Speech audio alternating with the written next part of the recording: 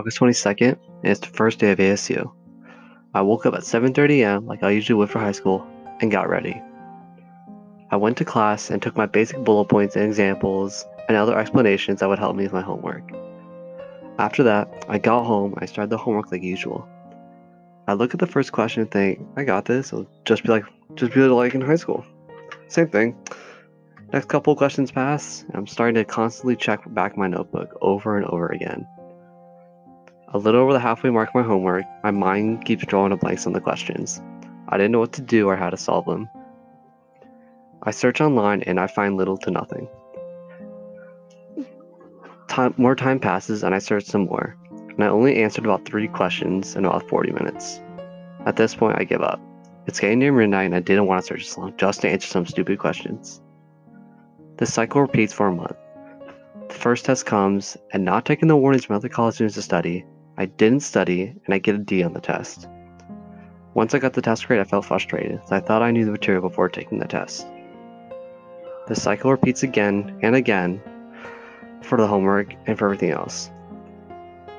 The second time the test comes, I go to some review sessions that they host on like Tuesday, Thursday, and sometimes on Fridays. The results come back and I get another D. At this point, whenever I see the homework, I don't even want to try it. It takes too much time and I don't even want to look at it. So for this last test, I go to all the review sessions. I even studied a bit more than usual, and I get the results back, look at it, another D. I realize now that if I even want to pass this class with a C, I have to ace my last 2 exams before the semester is over.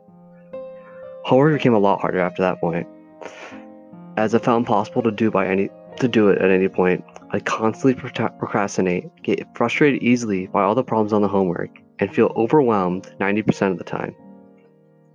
While doing homework one day, I thought about why I was doing this and why I even came to college in the first place.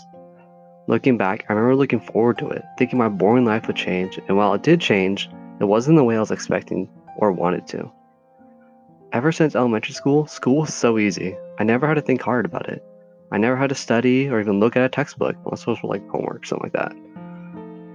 I never had to think. And as long as I made an effort just to even pay attention in class, it was just smooth sailing. What I went through and what many others went through is called stress, which is the body's reaction to dangerous or hurtful situations. Our body raises our heart rate, muscles tighten up, breathing quickens, and our blood pressure rises. It's also one of the most common challenges a college student will face at least once in their lives, which was shown in the study made by Pacific Mutual Life Insurance. In the study, a little over 1/3 of students said to have dealt with stress at least once and have it affect their mental and/or physical state. Stress comes from all the problems we get in college. Most commonly, it comes from test anxiety, the debt from student loans, and homesickness. The factors that can cause stress can vary widely from person to person. A little bit of stress is something we can easily get over if the cause of the stress is short term. It can be beneficial to helping us get stuff done. Though if that stress keeps building up and doesn't stop, that's when it becomes serious. Neglecting the stress can hurt you in more ways than one if ignored. At first, someone will just be anxious or maybe even have social withdrawal to get something done, like homework. After some time, that person will have trouble focusing on schoolwork from lack of motivation or trouble falling asleep. Then the depression would hit. The person will most likely abuse drugs or alcohol or any other substance. Lastly, if the stress is still not addressed, the person will hurt themselves or even commit suicide as a last resort. Suicide is the second most common death of college students, which is most commonly caused by depression, which depression is commonly caused by stress. And this stress can easily be eliminated by us and cause less deaths. The best cure is to talk to someone, usually a counselor, to help find what was causing the stress and eliminate it.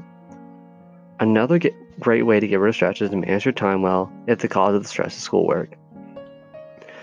Doing homework early and studying early is always a great way to help manage your time, as procrastination makes you stress out last minute to finish something, and sometimes involves staying up late just to finish an assignment. Some other factors to help diminish that stress is to get lots of sleep. Not getting enough sleep makes you more angry and less patient, which can increase stress levels faster. Yoga or massages also help relax the brain and mental state. It helps you become more focused and aware while also letting your brain prepare for what's going to come ahead. Another form to diminish stress is physical activity. Physical activity was proven to also be a great cure to stress. It helps you build muscle, get rid of weight, and get your blood flowing to make your brain run better in the long run. And this is the end of the podcast.